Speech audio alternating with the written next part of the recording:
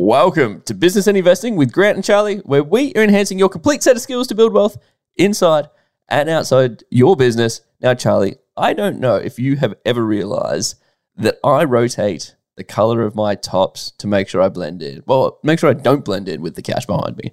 So before this recording, I actually had to go and put a jacket on, even though it's like 30 degrees outside, because I'm wearing a light blue t-shirt and I don't want to go and put it in the laundry. I did think the aircon in your building must be fantastic for you to be wearing a jacket this morning. Like even right now, it's like 26 degrees at 9 a.m. in the morning. And I'm sitting here. I'm like, I just got to make sure I don't blend in. Why? Because I've got that OCD-ness. You know where else I got the OCD-ness? Is in my emails, Charlie. There are a few emails that people send out that I make sure that it stands out away from a grey couch in my inbox. And that is the Business and Investing email. So for anyone else who wants to stand out and actually learn a little bit more, head over to businessandinvesting.com/newsletter, put in your details. We'll let you know every single time we drop one of these episodes. Now, Charlie, before we get started, let's cue your disclaimer. It's Charlie here from Business and Investing, and I need to let you know that Grant, myself, and the Business and Investing team are in no way, shape, or form qualified to give you personal or specific financial advice. We strongly encourage you seek out and use professionals when you are making investment decisions or comparing investment products.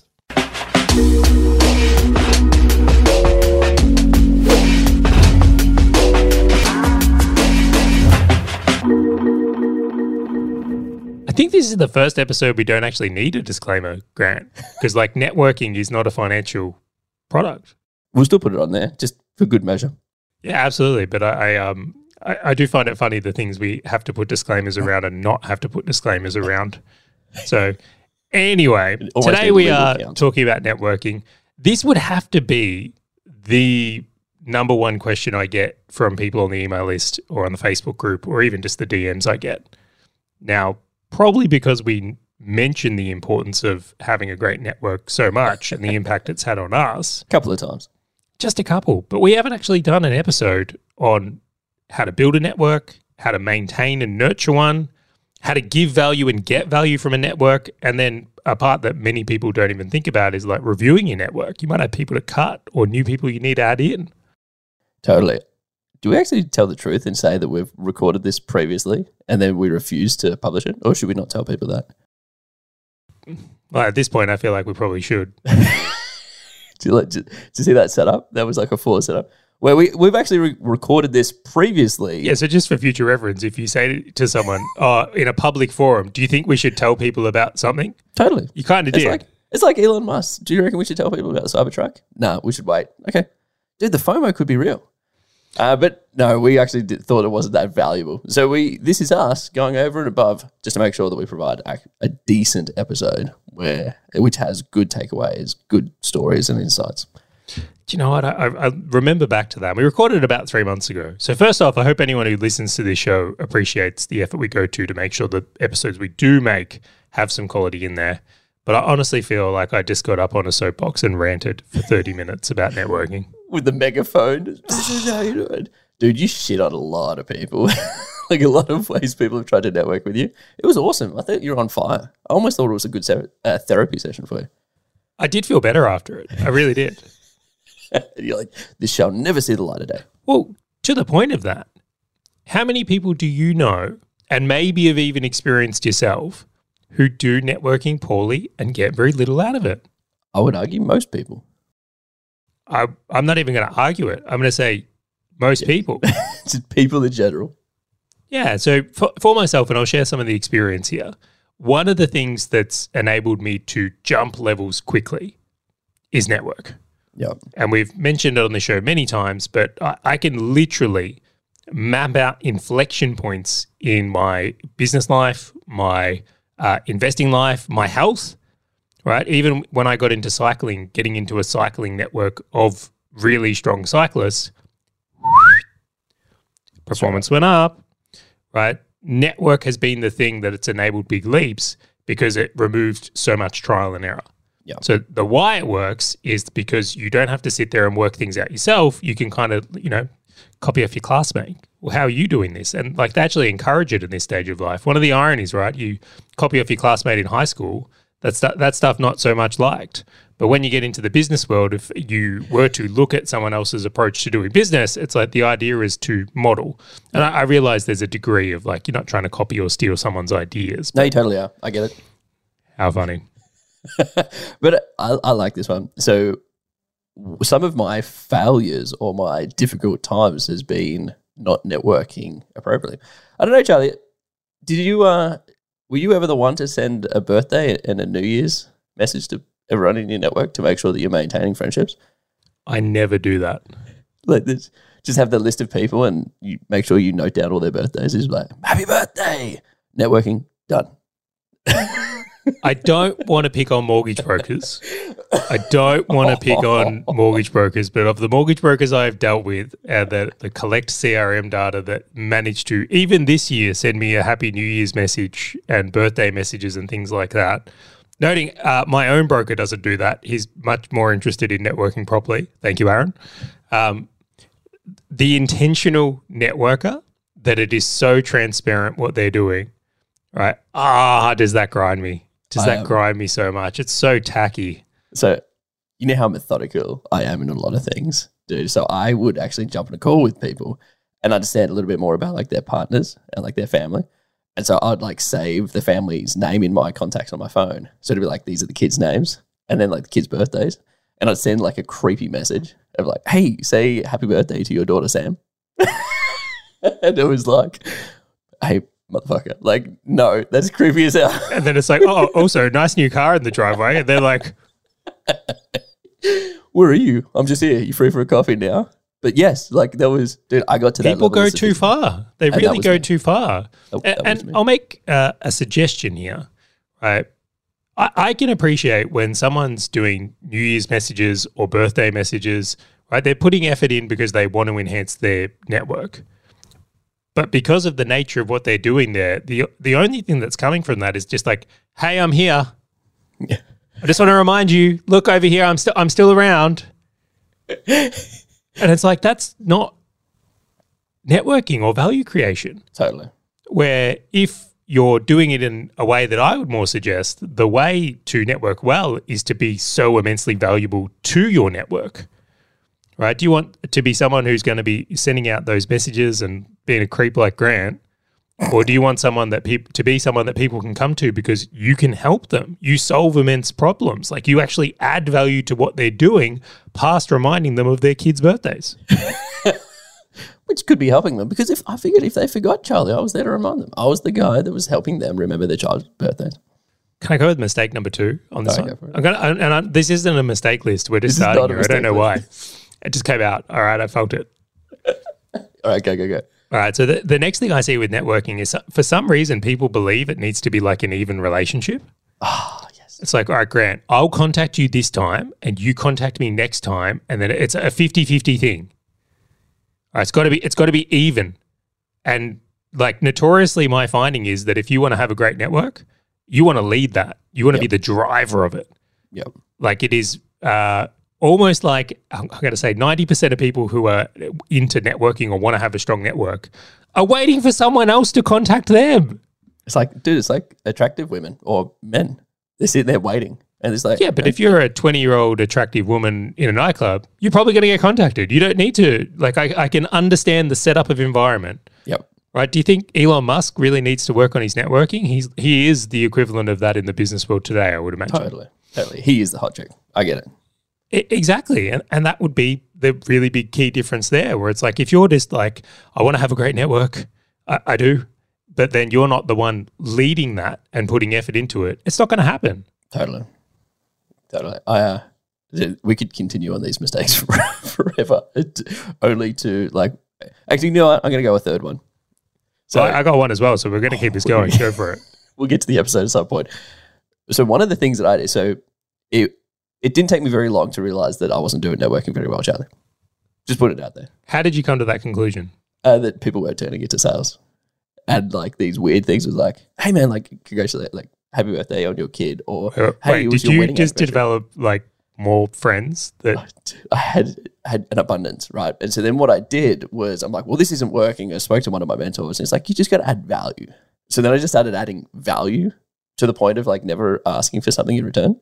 And so I was this guy that was like the Ask Jeeves. Then how would anyone know how to help you? So I just gave out free information. I just help anybody on anything, just never get paid for it. And I was just like the hired gun for any problems you had, but for free. And so then I had everybody pinging me with their problems. And I'm like, well, now I'm screwed. And you've set the expectation of not paying you as well, right? Totally, because there's this fine line in sales of like giving enough information where they still don't know what to do, where I just give them everything. And they're like, oh, thanks. And I'm like, wait. People do this in other worlds as well, right? I know how many course creators that their free course is so good that people won't buy their product. Yeah, I know, right? Their resources are so valuable. And it's just like, man, I'm still implementing what you gave me for free. Like, I haven't done that yet. I still haven't got the value. But yeah, that was one of my mistakes, was I just overcorrected completely. I'm going to go one more here. We'll touch on this later, and then we will actually talk about how to do networking right. It's interesting, though, the point you made around the idea of like having a measurement point is like if you're networking with the idea that it should turn into, in your case, growth for your business. And that's not always the goal, by the way. Like for some people, networking is more about setting up joint ventures, for example. Totally. Or ideas and things like that. Like completely. Or a risk mitigation. Yep. It's about knowing something or having information or intel. But the point I make on that is like at least you had an awareness that this isn't working. So the idea I have, or the last point I'll make here, is I think many people get into networking, they build a network and then just think something's going to come from it at some point. And it never does. It ends up being a network they hold on to, and then they're maintaining this network and not recognizing opportunity cost, because networking is not something that can be unlimited, right? You only have so much capacity for human relationships. I got a friend who has got the biggest network, and we both know him. He's got the biggest network I've ever seen. Like literally, like the Lord Mayor of Melbourne on speed dial. Like literally that. All right, I know who you're talking about on that comment now. I got you. I actually got you. And I agree. It's impressive. Amazing. But none of it's commercial.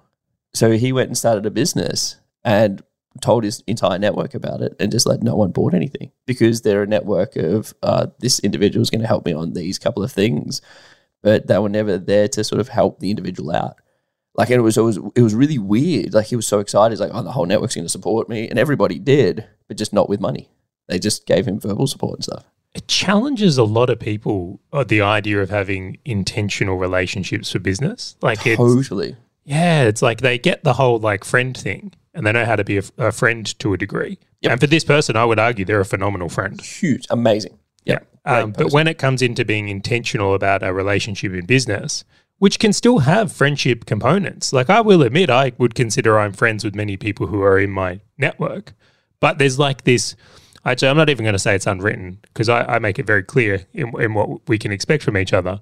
But it's like it's very intentional around, in your example, business growth, or sharing ideas, or whatever it is that exists in that way. Yeah, I find, it's another one of those. It's like a tightrope. Like you can lean one way or the other way. Because have you met anyone who was like only transactional? Like I've got so many people that have hit me up where it's like, if I can't extract money out of you, we're not friends. Oh, can I put something around this, please? Go. You see, I do that as well, where you can't say no to it because we're on the podcast now as well. Oh my God. Like, no, next one. Yeah, so if you're Elon Musk, you can do that. So if you are so immensely valuable to someone else's network, you can literally do that, right? You can set the terms of entry to the network. And I would go even further than that, is that there's some paid networking groups where this is the agreement. Right, the idea of being in this networking group, which I can't believe I'm going to bring this one up in a positive way right now. BNI. Oh, I knew it was coming. Oh. Dude, didn't you read the text on the document that we've got, which is like, do not mention BNI? That was it. All right, I'm personally not a fan of BNI, which we'll go there after I make this point. But one of the things I will give them credit for is the idea that they're all very intentional about referring business to each other. Totally. That's why it exists. And if you go into that, the expectation is you're going to get referrals, but you need to give referrals. Yep. And I have to give them credit. At least the relationship guidance is clear. Like, you know what you're getting into, where a lot of people don't have that, and they would probably be better off with the BNI. Now, we're going to have to go to BNI now. We can't skip past that. Good segue. All right. Well, my personal challenge with BNI is that I do not like that they only allow one person in one chosen field or industry in each in sector. So if you're a website developer, there can't be another website developer in the BNI. Yep. Or if you're a mortgage broker, there can't be another mortgage broker. Funnily enough, in talking to my mortgage broker, Aaron, the mortgage broker seat is the hardest to get. And for that reason, it appears that the people who start the new chapters are always mortgage brokers. So they can get that seat, which is why he does it. And good on him. Like, I actually, like, if it works for him and he enjoys it, go for it. However, this one challenges me at the values level because I look at that and go, well, did anyone consider the idea that more could be created with two website developers? Yeah. Like, why are we with one here? Why couldn't these guys work together to create a bigger website or a better website and compete on a bigger level? Yep. I'm also very challenged in the idea that it's like, and we're just using website developer. I've got nothing for or against website developers here. Who's setting the credentials if this guy's any good or not good at being a website developer? Because there's no barrier to entry. It's just like, oh, you registered Charlie's Web Design. You're in. We don't have one. We need one. You're in. So what if you're in this group and you've got a website developer and you don't know if he's any good and you're sending people to him and like I've seen websites go terrible, like that really challenges me. So I look at that and go, well, how confident am I going to be to give a referral? Because if I'm literally referring people into this and it's not going well, this is doing damage to my network. So I'm going to be crappy at giving referrals. And then on the other way is like, why would I expect to receive referrals in that relationship there as well? Totally. I do that. We could go on a deep rabbit hole on. There are other similar BNI sort of businesses out there, which are the same approach. And it scares me. The other challenge as well is the quality of referrals that you get. Because like BNI have a requirement. Well, the last time I looked at it, which was many, many years ago, which was a requirement to send referrals. Well, Grant, you should know as a content maker, there's nothing better than saying things on a podcast that are unfact checked. It's the best thing to do because you actually get people commenting on the videos. It drives the algorithm. I'm completely for that. I am completely for that. Where you had to give referrals, and it was like a part of the mandate. And I'm like, well, how do I know that the people who are giving me referrals are high quality of the people they're referring as opposed to ticking a box? Again, I don't want to make it about BNI, but this comes back to, and we should go into our points from here, is that I think if you are going to build a network, you want to build the right network for you that aligns to your values and goals, where there's value you can give and where there's value you can receive. And if it's missing that, the chances of it actually being a beneficial network for you to build or have is going to be unlikely, very, very unlikely. I think that's a great segue into our point number one, Charlie. Do you like that? It was good. That was good. I saw what you did.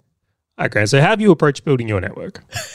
Well, after shitting on myself completely for quite a while, I will say, like, I'm going to start off by saying how I did it poorly and then how I do it now, if I may. Which is awesome. So when I first started the art of business, I would go out to as many free meetups as I possibly could. And so this was more of a more is better. So I had an SEO company. I'd go to web development meetups because maybe they need SEO for their clients and they can send people my way. I'd go to other SEO meetups. I'd just go to free meetups. The interesting thing, or the problem that I found, was a lot of them were fresh in business, were about to start a business and like they were an employee of something. And it was never really turning into some kind of work or some kind of business for me. It was more people coming to me and saying, hey, this is my problem. Can you help me out? How do I register a business name, Charlie? How do I do this? How do I approach that? And so I found it very challenging where the more free meetups that I went to or free events that I went to, and like I'd go on to Facebook groups or meetup.com or anything like that to go and find these places, it wasn't actually converting into any money. It was a lot of effort for minimal good quality leads. Like you had no large businesses going there. And so in hindsight, I'll say, after a while, I'm like, these kind of free meetup-y event things are not actually giving me any value. This was because I would just sit there, give value out to absolutely everybody else and just get nothing in return. And so that's how I did it versus how I do it now. Do you think free networking groups can work if that's the type of network you are looking for or require? Maybe. I'll say maybe in my experience, there have been the rarities of finding one person like myself who was sitting there as well, but more commonplace than not. No. Like I really haven't seen too much of a benefit from it from my experience back then. I actually haven't had any significant gains come from a free meetup or free networking group. And I say gains because it's like you've mentioned like financial gain in your example there, but it could be for whatever the intention of the network I was trying to build was. I haven't had a huge amount of success there. Totally. And so then from the other side, I said, well, how do other people do this, Charlie? Where are the good business owners that I'm looking for as clients in this example? Or in your point, it could be maybe I'm looking for other people who run an SEO company and I say, hey, I want you to help me run what I'm running. Do you know what's really interesting? It appears our networking experiences early on, yours was very focused on getting clients. Do you want to know what my focus was? Finding other people who've done the thing. Yeah. I was like, I'm running an agency. I've got no idea what I'm doing. What's everyone else doing? I was not going in with the intention of trying to get clients at all. I wanted to see how are you hiring for this? What software do you use?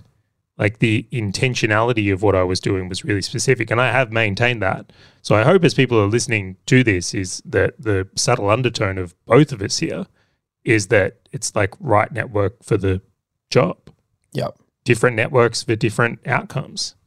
Totally, because it becomes so much more targeted on what you're going for. Like in that first example, like I was going for meetups for web developers to try and create a partnership where they'd send me over some SEO clients.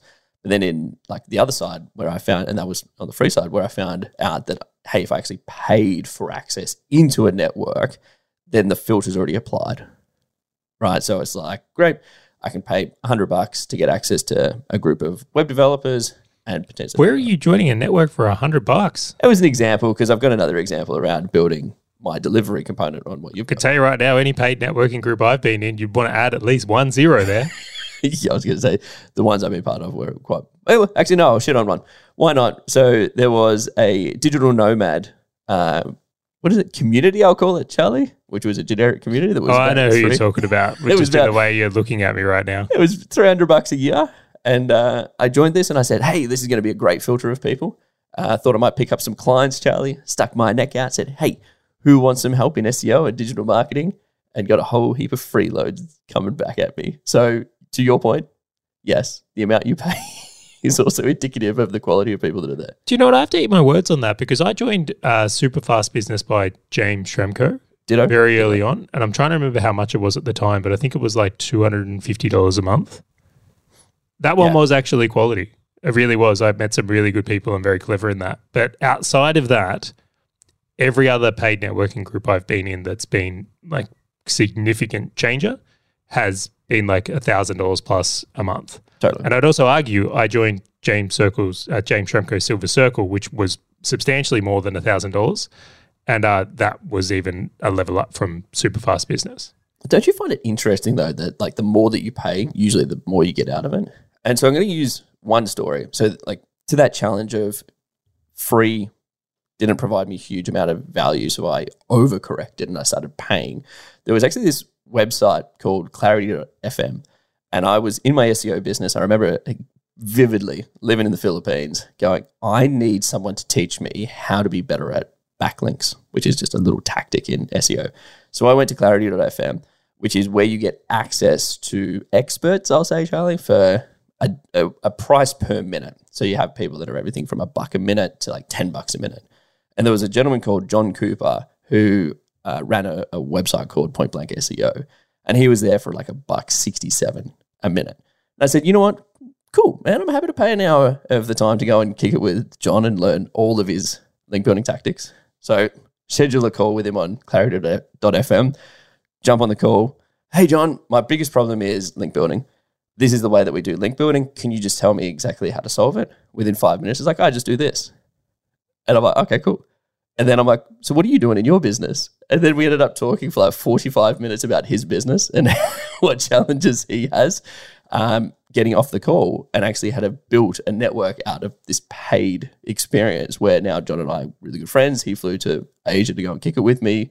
I'll go to the States. But it's funny how the more you pay, where it can actually turn into a greater network as opposed to like a transactional thing. Like I went there for one problem and a solution to my one problem that actually turned into a great relationship.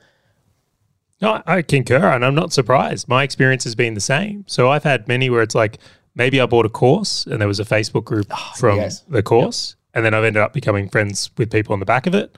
Or maybe I was in a mastermind for a year and it was a paid mastermind, and then on the back of it, the relationships from people in that mastermind still kick on today. So I think the point where both on from here is going like, when it comes to building your network, first off, set up the intention. You've got to know what you want to get out of it, whether it's Grant's financial gain or Charlie wants to see inside your business because he's terrified he's doing a terrible job at running a business. Yep. But I honestly, I literally used to think of it as paying insurance. That's how I used to think about mitigation. it. Yeah, I totally did. But then the second component of that is the filters. Yeah. And it's like, if people have paid, then their filter of people that are going to be in that community are going to be of a different caliber or level than people that don't pay. So very, very interesting one that comes in there. Can I add some other ones to this as well? Let's do it. Yeah, I'm going to throw in geography.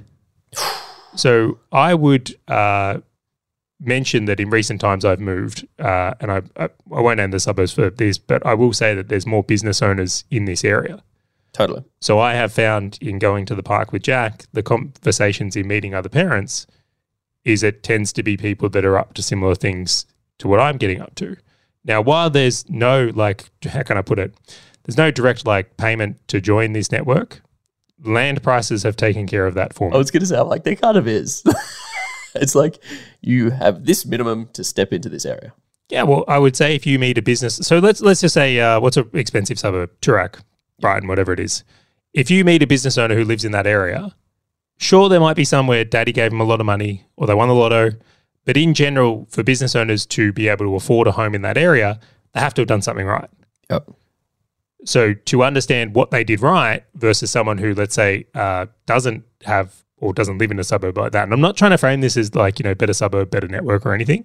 But if that is what you're looking for, I think that there's some interesting ideation in that. Like where you live and who you interact with on a daily basis is a part of your network. And you're going to be influenced by that and see things like that. Now, in your building, right, you've got this amazing car park. And I always am fascinated with the cars that are in it. The Bentleys and the Maseratis, and every floor has got its own G-Wagon. Yeah, well, that's what's being normalized to you. Totally. But it's those chance encounters as building the network as well. Like I was in the lift, guy walks in with a rollie and 2 Louis Vuitton shopping bags. I'm like, hey man, what do you do with yourself? See, he's signaling. He's telling you totally. What he's going, if you understand what this is, come talk to me. He saw me get in the lift and he chased me down. Charlie, wasn't the other way around. I swear. So let's consider this. And I'll bring this back to a point before we jump into the next ones here. Yes, paid mastermind groups, fantastic option. There's a lot of really good ones out there. The next side of it, courses, I think are really good. I've had many great experiences from I've bought a course and met some great people on the back of it. Plus probably got a little bit smarter, learned something. Maybe. Maybe not as well. The other one, events, paid events particularly. I've met some really good people at paid events. And again, that's the trigger on the paid stuff. Ditto. And then geographics. Ditto. I concur. I think your paid events is a great example. Like I went to an event that was run by Chris Ducker in the Philippines called Tropical Think Tank. And some of the people that I've met there, which James Ramco was there, shout out. And like he's popping up a lot in this episode already. Dude, he is.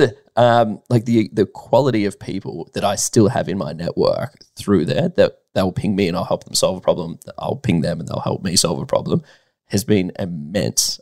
Plus some other events that I've been to as well. Like the in-person thing bonds you and the event experience bonds you as well. Like you get to, in the in-person ones, you get to like, and this could be a mastermind as well. It's like the bonding experience of getting to know people is accelerated much faster than the virtual one. Totally. And you get the experiences together. Like you go and drink, or like I went to a snow trip, you go and snowboard together. Like you do these things and you'll be able to always riff off that experience where it's not just hey Charlie, remember that time that I spoke to you and helped you with your business? Remember that?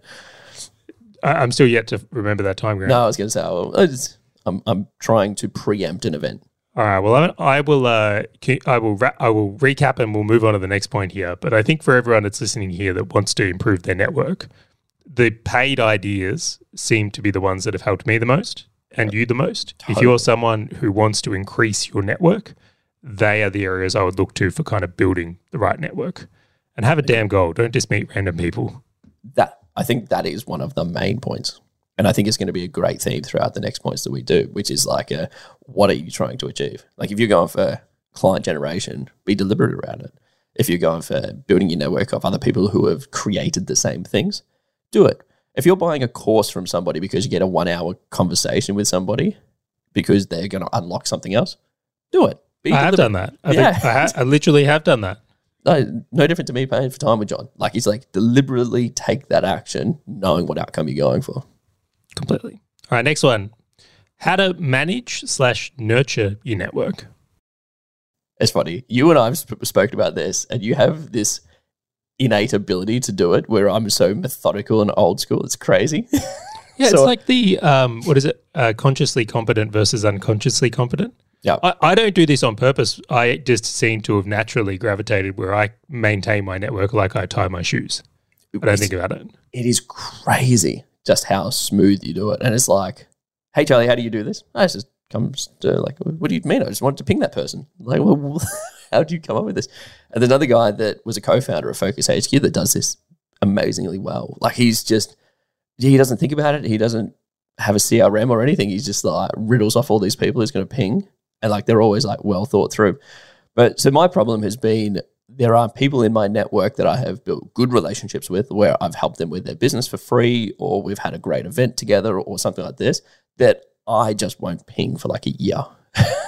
And it's not because that relationship won't have gone cold at all. Totally. And it's not because I don't like the person. It's more that I'll get down in the weeds or I'll be building new relationships based on the thing that I'm doing in business now.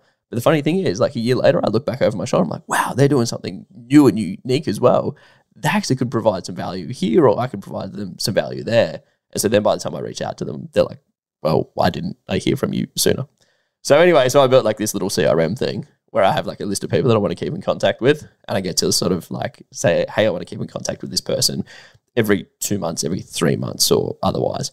And there was actually this guy that I reconnected with after 2 years. And it was probably 6 months ago, 9 months ago. And we have scheduled in a catch up every 3 months. And I just kind of track it in here. There's a guy over in the States, again, an old SEO guy, great network, awesome problem solver. And so now him and I just catch up every 3 months for 30 minutes, 45 minutes, and just talk about challenges we're facing, how we're going about it, what else how else we could support each other. And it's just made it so much easier for me just having that sort of little touch base of going, hey Grant, maybe you should ping these people and just see what challenges they're facing, or see like maybe just tell them what you're doing, what you're up to. Tell them what challenges you're facing. I love the idea of intentional schedules. I do. And mastermind groups, let's say a mastermind group meets up 4 times a year, it's kind of been taken care of. Yep. Or if you're at an event, it's like you might have a 4-day event, you're going to see that person for those 4 days. Like the forced schedules take the work out of this. But this is something I mentioned earlier in the episode. If you're someone that truly wants to have a great network, I think that you need to bear the responsibility of you are the one who puts those things on the calendar or schedules those things, or be's the one who instigates the regularity in a relationship. Now, of course, if people contact you as well, that's great, but I wouldn't rely on that as a strategy. Not if you want something from it. Like obviously they're contacting you because they probably want something from it, or they're looking to try and maintain a friendship, etc. But if you're the one that's looking to try and get something from it, etc., then you have to be the instigator. You have to be the one that drives it. But this is why I like the, what did they call it? Terms of engagement. Yeah. Because in the case of, let's say you and I, if I send you a message or you send me a message that's commercially related, I'm like, hey, Grant, I want to do this. It's going to make us money. Like, we don't have to dance around that. We can be intentional about it. Totally. But when you end up in this like friend zone where it's like, oh, I'm not sure if I should just say, hey, can you help me with this? Hey, I'd love it if you would buy this from me. Hey, I'm going to buy your thing. Like if the arrangements of the relationship aren't there, yep. I think this is where it falls into like grey territory where it's like a standoff. So here we go. Very pointed question. So do you go up to someone and be like, hey, Grant, so my name's Charlie, media company. We can help out this stuff. Like, we can help you out with your media. What are you up to? Like, I feel like that is the worst question ever, and I'm going to tell you why. Because you haven't set the tone. If I join a mastermind group with other agency owners, right, it's already inferred we're going to be sharing. Perfect. Right? That's what I was looking for. Yeah, so like that's fine. If I mean, like I said, pretend I pay to be in a mastermind group for agency owners in this example. I walk up to someone and we go like, so what does your org chart look like? Yep. Who's the last person you hired? What software are you using? Fine. And I would expect questions back. Like, that's what I would expect. If I was at BNI and that comes time for the referral thing, and it's like, I'm like, what do you mean? It's like, it's okay to, like, that's what we're there for. Yeah. So the intentionality and setup of those relationships. Now, if let's say you have a network, but this hasn't been set, go back and set them.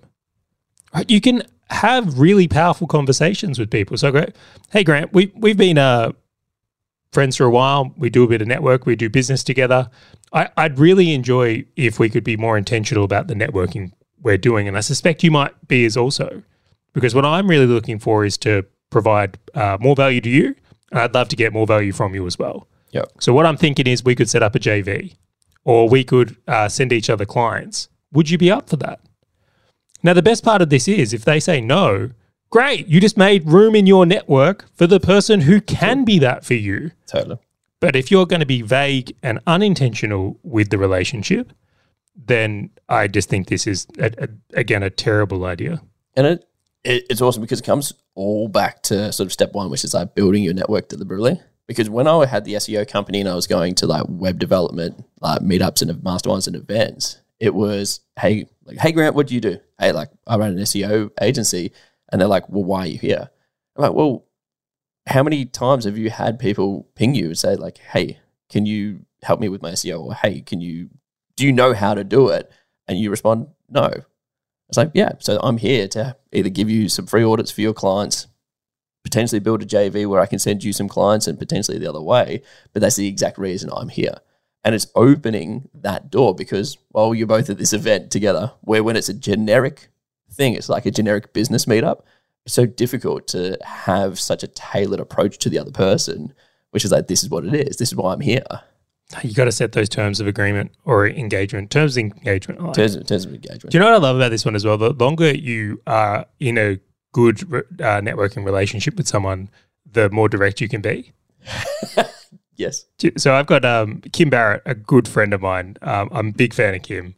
And it's like over the years, like there's been so many moments where we've provided value to each other that it's like there almost doesn't need to be small talk about anything. No.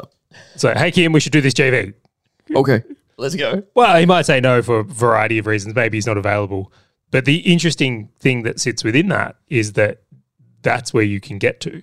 Like you can be more direct with people, especially when you've had wins. When you've had wins in working with someone, then you can kind of grow the relationship. Like how a relationship starts is very rarely where it ends up. Yeah. Before we jump on to the sharing wins, because I love that point, like, is there a limit to the amount of people that you can manage and nurture at one time?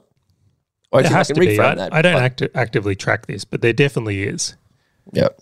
And what I find interesting in my experience, so for me, I'll go through me here. Like how often do I network? Every day.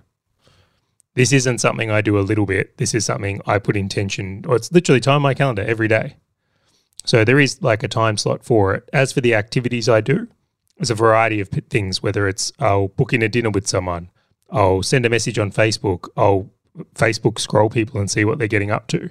I'll participate in events and masterminds and things like that. Like I actively go out and do these things. So I think that's a really important thing to say is like that's the frequency of these things here. And then on the other side of that, and I forgot my point now, I was distracted by you, Jack. The capacity, how many people can you manage? Yeah. So the idea being is there seems to be some natural like flex and constraint to it. Like whatever I'm into. So for example, like I put a lot up on social media about cooking and TikTok in recent times. The people that are into those things are naturally gravitating towards those because if they feel I can add value to them either through delicious treats or TikTok ads, I've become of more interest to them. Yep. So I find that for people that aren't into that, they'll kind of drop off. But if I start posting more things about cycling or something else of value, property stuff, then that will kind of change it as well. Yep. So I find it very interesting. And just a key point on there is like, it's a really interesting idea to post things on social media about what you're getting up to, because other people that are getting up to similar things will be attracted to that. Hint, hint, nudge, nudge. Or the people that want to get into similar things or Correct. build their own hobbies. Well, I'll put this out there. If, instead of sending people a birthday message and a Christmas message, maybe send them a photo of you crushing it at the thing that is of value to them. Yep. Wonder what would be more appealing, Grant? But the thing I like about the personal things, like posting images of Jack, for example, or the cycling or going to the gym or food or otherwise, is it is such an easy barrier of entry for someone to give you a ping. Like, it's like, as opposed to you publishing something like, hey, if you're looking for a website, come and ping me. Hey, like, we're doing websites, ping me. It's so much easier to start that conversation and understand what people are getting up to. Well, do you find this at all surprising? We started a podcast on building wealth for business owners.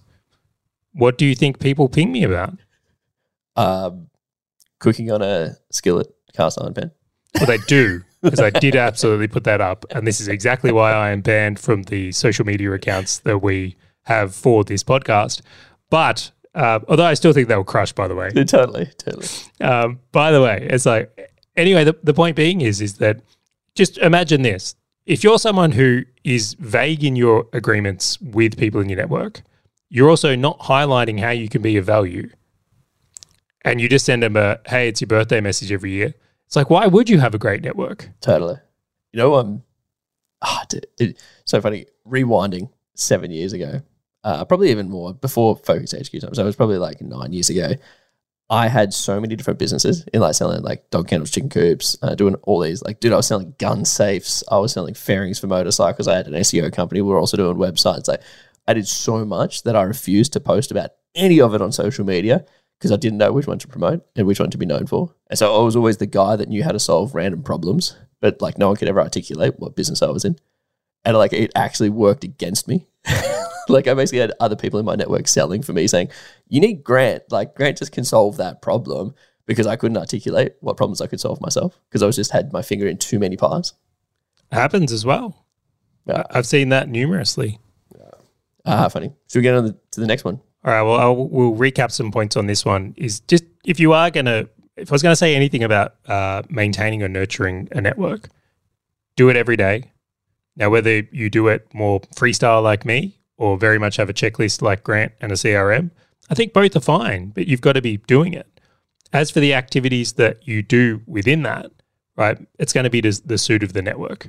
Yep. So if it's a meetup, dinner with people, if it's a Zoom chat, if it's going for a coffee, if it's being active in a Facebook group, if it's DMing people, like the activities will be specific to the network you're trying to build. Totally. And then the last component of that is to just make people aware of what you're getting up to it and how. And this is the key, right? It's not just what you're doing, but specifically sharing things that highlight of how you are valued to them. Yeah. Because you'll be able to filter. It just filters the people out that are already there, that have got the problem. What is that? What's the summary? It's like 3% of your target market have the particular problem they're trying to solve right now. And so you just keeping people up to date with what you're doing at the point that they get the problem. They go, oh, yes, you are the one that can solve my problem for that. I think the stat is 98% in no way helpful or useful. Just do it. Yeah. Who cares if it's 3% or 6%? It's like the activity is the thing that works here. 3.5%. Yep. I'd also say it's probably worth starting a podcast just for networking. Oh, that's a good one. Because you're going to have guests on, right? So even looking at that, it's an interesting idea that you might just start a podcast just so you can hang out with other people who are in an industry. What a value add. I'm going to bring you onto my podcast and distribute your message. Totally. What a great way to build a relationship. And it's been very beneficial for me, I will say. And I suspect you over the years. Ditto. All right. Should we jump into the next point? Let's do it. All right. How do you give and get value from your network? So going back to my point at the start, Charlie, I just gave value to absolutely everybody. I got minimal value back in return. It was like, I've got this challenge in how do I do SEO? I'm like, sure, I'm more happy to help you.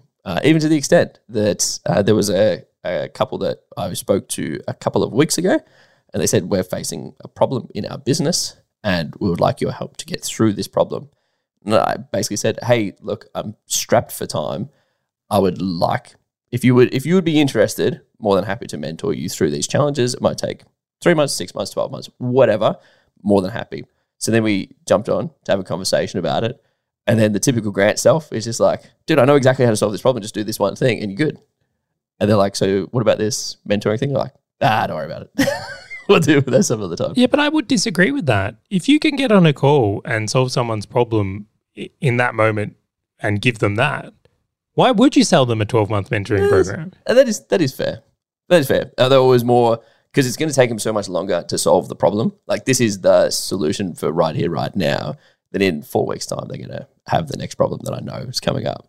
And so I'm like always cautious around the like giving value and then getting value in return in that example of going, hey, like I know this is going to help you now, but the next example is I know what you're going to hit up against next. And I just don't know if I'm going to have time to help you over that one. So that's terms of agreement though. Yeah, actually that's a valid point. If you're in a network and you have the ability to solve someone's problem quickly and easily, and it's not going to cost you anything, do it. Like I think that's a great way to add value. I really do. And I think also sharing things that are working for you that may work for others, really great way to add value to a network. Now, in the case of what you're suggesting here with the mentoring thing, if you were to give someone some value and then it comes down to the accountability to implement, or it comes down to the look, you're going to need some hand-holding as you go through this. This is a simple, not easy thing. Yep. Right. As long as that's shaped up and understood, then I'm down. I have had people where I've been on a call, told them how to solve it, and then they're like, oh, we just want to pay you to do it. Yeah, that's fair. So it definitely can happen in that way. But one of the challenges that I've found is that in my past, I've had so many of these phone calls, so many of these situations where I've just tried to provide the silver bullet, where I just keep giving value that either didn't turn into some kind of monetary or commercial gain for myself, but then also, didn't really get them providing any value back, whether it was monetary or knowledge-based or anything like that. And I just felt extremely deflated. I'm like, wait, I just keep giving out to the world and I just get stuff all back. I'm like, this sucks. And that comes back to probably your point around terms of agreement. It comes to a few things here. I think if in many endeavors, right, it's like, I'll give you a few examples here. Judging a fish by its ability to climb a tree. Yeah, it does. So it's like, if I look at it here and go, well, the fish is just in the wrong spot. Like if you put the fish in the river, everything works. So if you've got Grant in this example with a very strong skill set, but then you put him in a network where that skill set either isn't valued, appreciated, can't be afforded, like it's useless. The latter, yes. Completely. So in my case, like let's say I'm strong at digital marketing.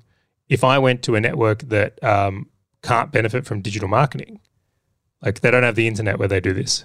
It's like, I don't know if that exists anymore, but like you get the idea. I get you. Yeah, well, then my skills are useless here. So I think that putting the value you can create in the right network becomes super valuable here. Totally. So that would be point one. And then point two is like terms of agreement. Again, I'm quite firm on these things. Like I'm happy to help people to a degree for free in general. So like if it's something where it's like, oh, Charlie, which mortgage broker do you use? Like I'm not going to make someone pay for that. I just go, of course, I use this guy. Ditto. Right. And that's also a little side hint here. Adding value to a network, one of the like pro moves is recommending people that do awesome for you. If you can be a great referrer of quality people, that is something that adds value to a network. And I have to say, Kim Barrett is probably the best I've ever come across at this, is he does like a lot of really great introductions. It's a great way to add value to a network as being the person who can make introductions. Yeah. The second one I look at, and we've kind of touched on this, is skill.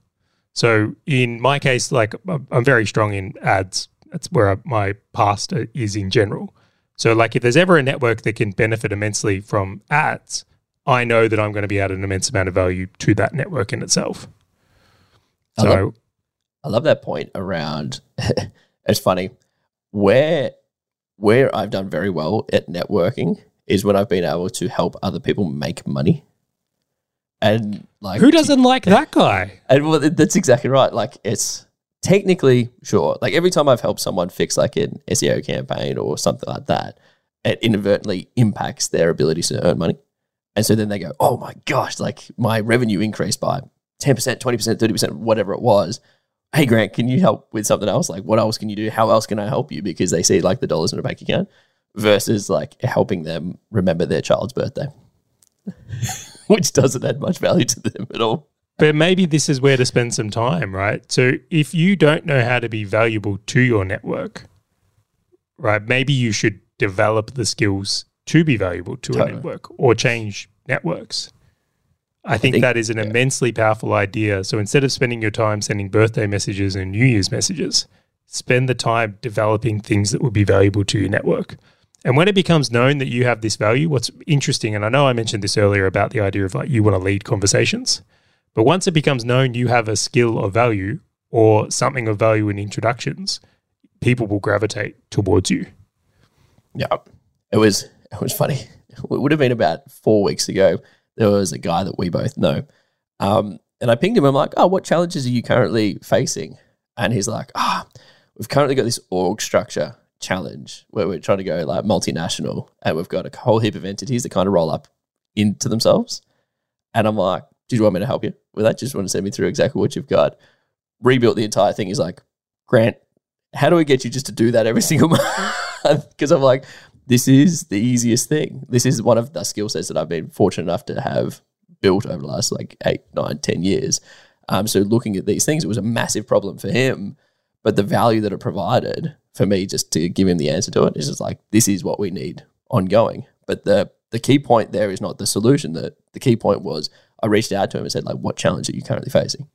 Know the problems of the network. I love that. Yeah. And so then he knew that I have worked with matrix type of organizations before. And he's like, this is what I've got. And I know that you're going to be able to help me solve it. So he knew what I had as a skill set, but then he also knew that aligned to a challenge that he was facing. And I proactively was in front of him saying, hey, like, what challenge are you facing? I got no idea if it was facing a challenge or not, Charlie. It was more just me saying, hey, like, I'm happy to help. Just send me through whatever you've got. Do you think a smaller, deeper relationship with the network is better? So maybe let's say 10 people you know a lot about and have deeper connection with versus let's say 30 where it's more surface level. The deeper is better. And why do I say that? Because the quality of people that will fall into those 10 are substantially greater than the ones that would be in your 30. Where the point is, like, when I say quality, people who refer myself business or that can help solve my challenges or vice versa. And then if people don't have the ability to sort of provide me value or vice versa, that will naturally fall out of those 10, right? And then someone else will fill in their place. But I just can't add that depth of value if there were 30 of them. So we've spoken about giving value. What about getting value? How do you go with actually getting, let's say, the reciprocal nature of this, which I've got to say sounds like not well in the past. Not well in the past at all. Yeah, so obviously, terms of agreement is a great thing that I'll go and tell Grant in 2000s on that he should go and do that. It'd be great. But one of the ways that I get value is I'll go and reach out to them and ping them with my challenge. And so most of my network I've solved a problem for, which is awesome. So most of them will be reciprocal to anything that I need. Where on my network I could call someone, ping someone and just say, hey, this is a challenge I'm facing. And they'll be more than willing to jump on a call, refer someone else over, like the Kim Barrett example that you've said. But I'll just be so transparent and open as to what I'm trying to solve. Completely. I like your point there around add value first. So it's less abrasive to like just be, hey, just take. Totally. Just come and take from a relationship. I will say I've seen this in myself where sometimes I've joined a group and almost been hesitant to ask for help because I don't want to be seen as I don't know how to do the thing. Yep. Right, so if you're in a mastermind and it's like, oh, guys, I'm struggling to generate leads here. Can someone help me? You have to admit that you're not good at that. And that can be very challenging for people to be exposed and vulnerable in that way. You know, the interesting thing that really changed for me, and this would have been, I don't know, call it 5 years ago, right, it was probably longer. When I used to go and ask for help, I used to expect to get the solution as free advice. But then when I changed and I said, well, hang on, I don't expect the same the other way. Like if I'm giving someone value, I expect. Do you know what's so interesting in that? Can you see you were doing the thing you expected from others? Totally. But can you see that is the free meetup.com kind of Facebook meetup events and all those kind of things, which is like, oh, everyone just expects stuff for free. And so I still remember when I changed that. And there was a friend of mine who was helping software as a service businesses go through monetization challenges and pricing and packages and all these things.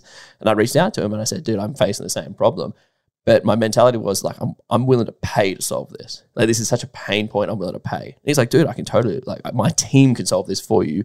It'll just take a day. We've got all these things and it's like pre-packaged. I say, great, just whatever it is, just send me the invoice and we'll pay and let's go for it. And now that guy reaches out to me regularly. Like, he actually offered me a consulting gig like 2 years ago. I don't know, Charlie, I told you about it. Because he's like, dude, you know how to do these things. Like, this is what I want. And it all triggered from me just going, dude, I know you can solve this problem. I got money to pay for it. Let's go. And it changed the dynamics completely, as opposed to me trying to freeload off him solving my problems for free. Do you know, this isn't true in all cases, but in many cases, I prefer a paid option. Agreed.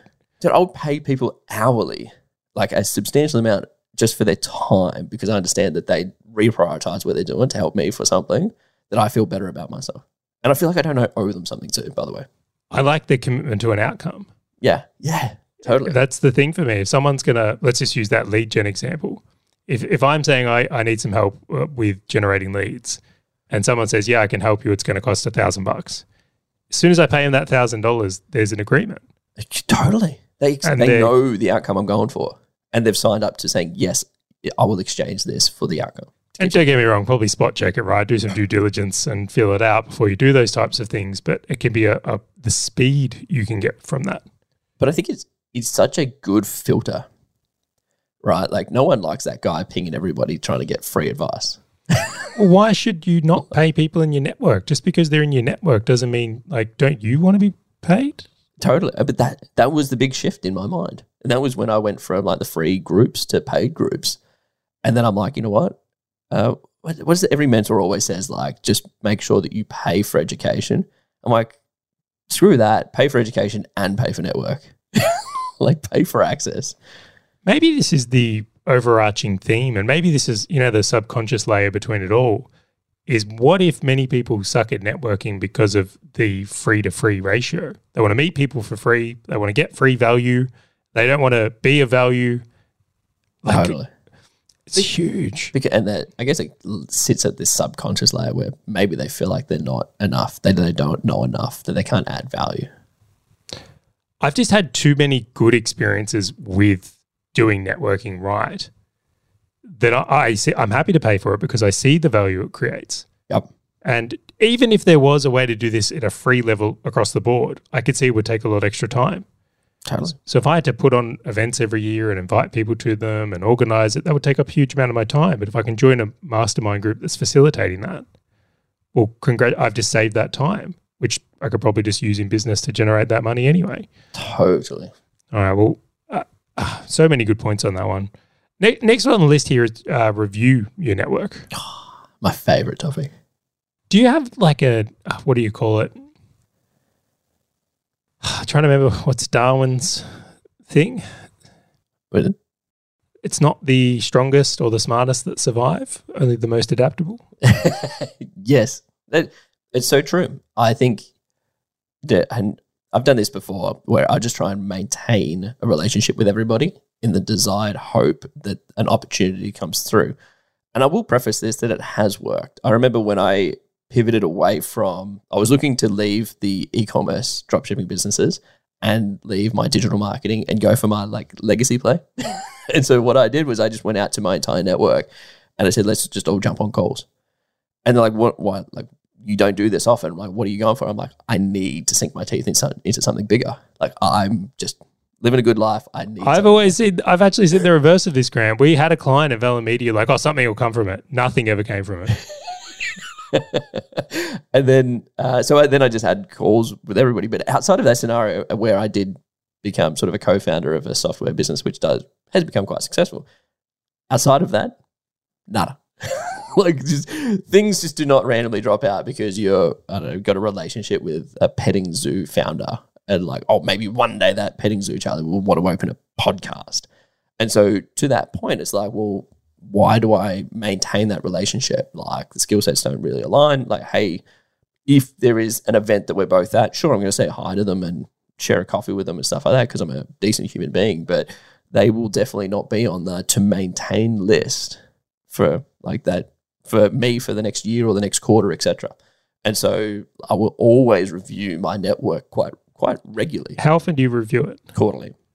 Interesting. But people will drop off my to maintain like natural attrition as well. Yeah. So as like I'll build new relationships with people that I won't actively maintain, but then sort of end of quarter, I'll go, hey, maybe I want to talk to this person more often and retain this relationship. And then at that point, I'll review other people that I want to drop off the list and just go, hey, like, I love how methodical you are with this.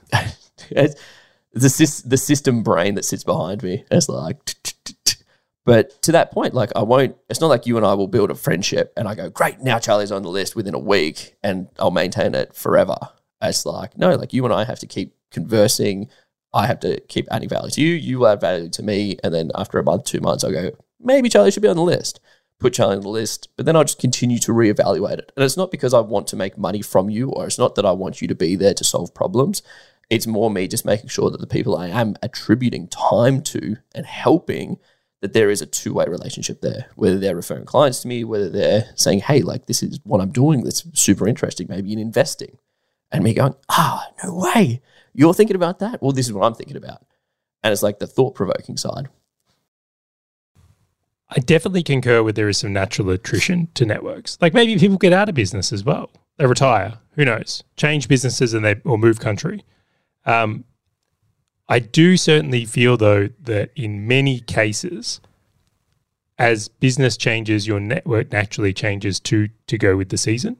Totally. So an example that is not even in business, but I'll use it anyways, like when you become a parent, like previous to that, you weren't a parent. So the value of a parenting network is very low. Yep. When you have a kid, though, that value of networking with those people becomes very high. So you will naturally change your network. And maybe it's you don't hang out with the friends that are not kid-friendly now, or maybe it's you hang out more with the ones who have kids or are kid-friendly. Yep. Right? So it kind of changes than that. But my finding is it's the same in business. Like startups tend to deal with startup problems, and then it's like once you're crossed that threshold, whatever it is the more advanced businesses will deal with more advanced problems. And that's a scale that keeps going up and up and up. Totally. Right? So it's like the startup isn't dealing with the challenges of like payroll tax. Right? So it's very different. Or if you get into property development, you're going to be dealing with developer things that are very different as well. So I want to reiterate the point of like, I think that network changes with the season. Yep.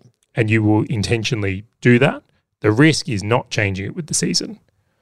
So if you're holding on to those startup friends that are maybe still in startup world, and there's being such a clear difference in your path where the ability to create value for each other just isn't there, it can be really hard to cut those people from your list, especially if you like them.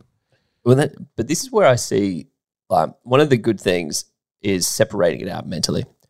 I got the business contacts, I got the health contacts, I got the investment contacts, and they've got friends who are friends as in just friends. Yeah, you're allowed to have friendships, right? You are allowed to have friendships. But like the business people, if I've superseded them, whether it's in revenue type of business or I've changed, maybe I've gone into a new industry, etc., great, then I have to evolve that. But the people who are there where I'm egging them on to improve in investments and they're egging me on and we're just sharing all of these investment ideas and sort of how we're changing, I might not change them, but I'm changing my business ones.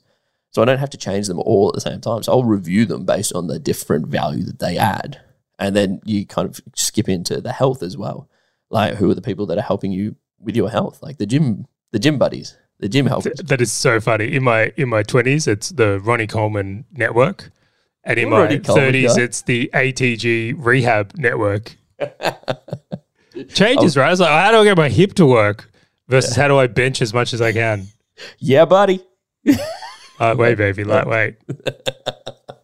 That is brilliant. But no, so to that point, I review it like subconsciously and I'll be like, cool, I'm going to add this person in, I'll drop this person out. Like I have a conversation. How many times how many times I mentioned this to you, Charlie? I have a conversation with somebody and I'm like, you know what? I feel as though we are starting to stray away. Not you and I, like me and the other person. So you breaking up with me? No, this is for other people.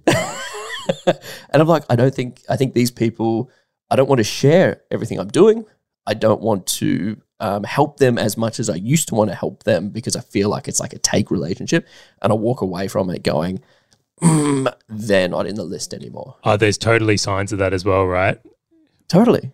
And or like they will start trying to, I don't know, just the vibe changes. And I don't want to sort of go too deep into it. It's just like you walk away from it and you don't feel the same as what you felt previously. You don't want to help them as much as they want to help you or vice versa, or like the camaraderie. The seasons have changed. Completely. And it is what it is. And just going, cool, I'm going to drop you out. And it's not because I've got someone else to put in. It's just, hey, I need that space. No, you can only have so many people in the network, right? It's a limitation. And the network you need in each season or stage of life or stage of business will be different to the prior. Yep. It's one of those things where like this isn't exactly a nice thing to say, right? It might be tough decisions in choosing not to hang out or speak to someone that you previously cared a lot about and maybe even still care a lot about. But it being in your best interest and doing the right things for your life, change that. Can I share to you my story about like the biggest way that I reviewed my network and changed it?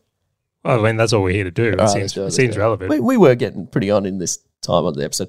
Anyway, so I was in my 20s. It would have been, I'm going to call that 23, 24.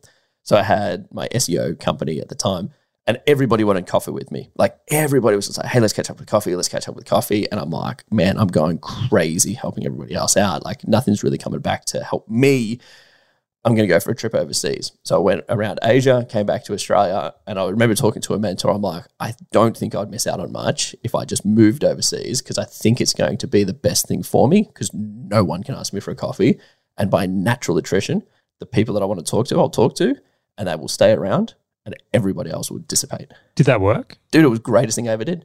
Because you know what? So I moved to the Philippines. Dude, my friends locally were people who were running 200-person call centers and VA agencies and stuff. So imagine the conversations I was having. I was sitting there talking about org structures, accountability, process, documentation, how to be a better CEO, like all these things where everyone else was like, I've got this great idea that I left back in Melbourne. And I'm like, and that's how you filter your network. And then I moved back a couple of years later. And I was like, that was my best review. That is interesting. Yeah, I couldn't deal with it anymore. So I just extracted myself out from the equation. And people go to ground all the time. But my best way was I just disappeared and went to another location that had better people. Because in Australia, a lot of the time, a lot of people don't share as much as they would in like the Asian culture. So I went to Cebu, Philippines, dude. And everyone was like, yeah, I got 200 employees. You want to come over? Dude, just come and work out of my office. Like, here's 200 seats of other people. Like, I've actually found the same thing. Yeah. It's like people who are in startup land, and I'm not picking on them, are very insecure about their business. Totally. So they don't share, even though they're the ones that need the most help potentially. Completely. Because there's an embarrassment of not being further along. But the guys who are more established, got these massive companies, they're way more sharing. It's like, you go talk to them like, oh, how you doing? Joint's a shit show, mate. I run an adult daycare center. This is fucked. You would never get that level of honesty at some startup meetups. It's fascinating in that way. And do you know what? The way they often confidently say it, like it's not a big deal. This is just what business is because we're going through it too. Totally. It's like, oh, welcome to the club. It's very, very fascinating in that way. I remember I was talking to a mate of mine. So he had 270 VAs. And I was talking to him. I was looking for like a couple of content writers for the SEO company. He's like, oh, man, just come into the office, talk to my head of HR. And he's like, she'll fucking hook you up. So I literally walked in, talked to the head of HR, and she went and recruited content writers for me. She's like, oh, these are the great people that we just don't have positions for. Go and interview them. And I'm like, what? Do you know what? When I was earlier in property investing, I definitely felt some of that insecurity. Like when I had 1 or 2 properties and I felt like everyone had like 10 properties or more. Noting I never asked them in this key point, Grant. But I just assumed everyone always knew so much better and I would always feel really embarrassed and like probably didn't to the point. Well, now I have substantially more than that and like I'm happy to share the stories. Yeah. I'm happy to be more honest because I think I'm way more comfortable in it. So it's a fascinating idea in that as well. I want to bring in some other points though. I think we might even split this episode into 2 if we're running this long. Yeah, we'll figure it out. I'm just enjoying. When you're building a new part of your network, right, do you have any like cutoff period? So I'll give you the example is like if let's say I've selectively, intentionally said, right, I'm going to do this mastermind group. If after 3 months, nothing's gone, I'll just burn it. Yeah. 8 weeks for me. 8 weeks? Dude, so 8 weeks. I do this in diets. I do this in networks. I do this in courses. I do this in everything. If I can't get value out of 8 weeks, because I don't know why, but for some reason my mind just goes, anything longer than 8 weeks is too long. Anything shorter than 8 weeks, you just don't have enough time to see the benefit. So if I can't jump into a new diet, right, and I go, I'm just going to review it after 3 weeks, dude, I don't have time for that thing to get way too early. Yeah. And I'm like, but then if it's an entire 12 weeks, and your example is probably fine as well, I just feel like 8 weeks, I'm like, this is good enough for me to evaluate whether it's worked or not worked. And so if I'm in a mastermind, I'll give it about 2 months. And I'm like, yep, the mastermind's either helping me or it's not helping me, and I'll cut and run or I'll stay. I've just found that it's like if there's a person, group, course or whatever that I'm not getting value after 3 months, none of them in my history have ever suddenly started producing value. Yeah. And the ones that have value points early on tend to produce more past that point. And I'm just so cautious of this opportunity cost. Yeah. There's only so much network you can have. I think of it like employees. Like, what are you going to do? Turn an employee that's a 5 out of 10 into a 9 out of 10? Probably not. But like a 7 to a 9, I feel like that's doable. Totally. Like you can totally bump a 7 up or a 7.5 up, but you're not going to be pushing that 4 5 up to anything that you want it to be. So call a spade, cut and run. And it's the same with networking. Like if someone's just been a delinquent, like you're not going to change them. Like they are the 4 out of 10. Just cut it, run, move on. I dig it, man. Should we wrap this one up? Yeah, let's do it.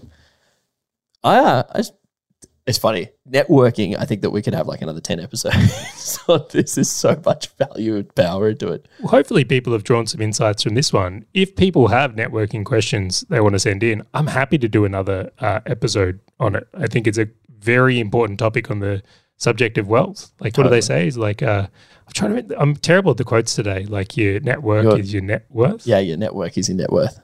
I concur. I think it is. What is it? You are the makeup of the 5 people closest to you. Yeah, and I'm trying to get some distance from you. I'm like, Charlie, we haven't caught up for a while for dinner. I'm like, what's going on here? I'm like, I just dropped into like the number 6. I'm like, damn it. This is terrible. But to that point, now you know exactly how to network with Charlie and I, because we've just given you everything that we look for. So I'm going to be interested to see how many pings we receive after this, Charlie, because I actually encourage it. I support it because there are people out there that will be able to help you out and vice versa. Now, if you're sitting there saying, well, how do I actually get in touch with Grant and in touch with Charlie? Best way is subscribe to the newsletter. Head over to businessandinvesting.com/newsletter, hit reply on them and just ask Charlie any question you want. Because again, we're just humans networking, doing business. We're all in this together. I just want to say thank you very much for joining us, and we look forward to catching you on the next episode of Business and Investing.